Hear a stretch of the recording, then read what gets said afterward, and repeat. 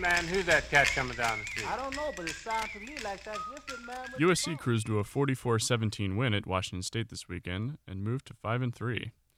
Given that two of the Trojans' losses were decided as time expired, fans aren't quite sure what to think of Steve Sarkisian's first season at the helm.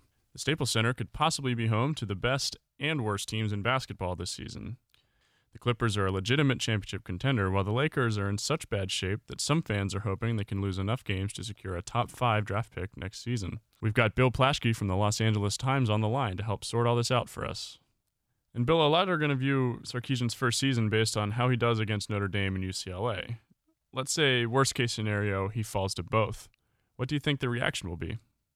So I think he's still dealing with the lingering effects of probation. So I think he deserves a chance to figure it out. And I think if they lose these 2 games, I think people will be. It just depends on how they lose them, And it's all very hypothetical because they could win.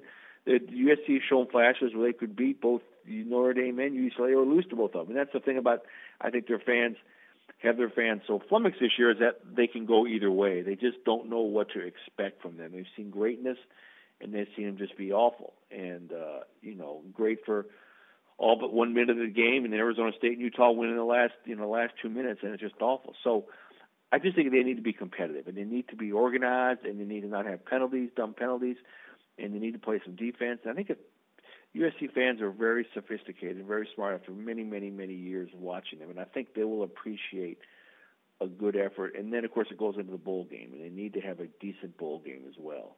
I think if they do all that, they're competitive. I think people will think they're headed in the right direction. And it's safe to say the Lakers did not look too good in their home opener.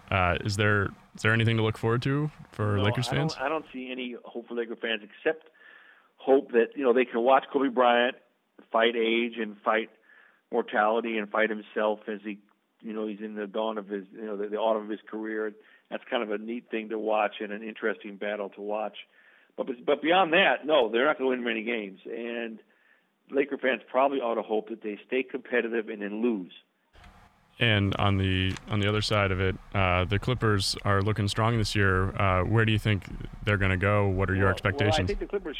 I'd be more disappointed in the Clippers than I have the Lakers because they're supposed to look strong, but they've looked awful. I think they've looked just awful. The first 3 games barely beat Oklahoma City without Durant and Westbrook.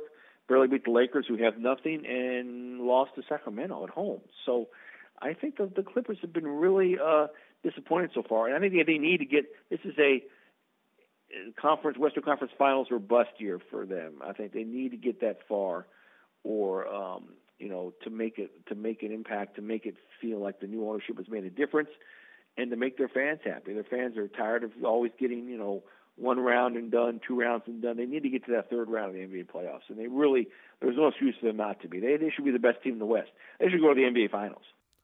We've been talking with Bill Plaschke, columnist for the LA Times, about the Lakers, Clippers, and USC football. Bill, thanks for talking with us. Sure, no problem, man.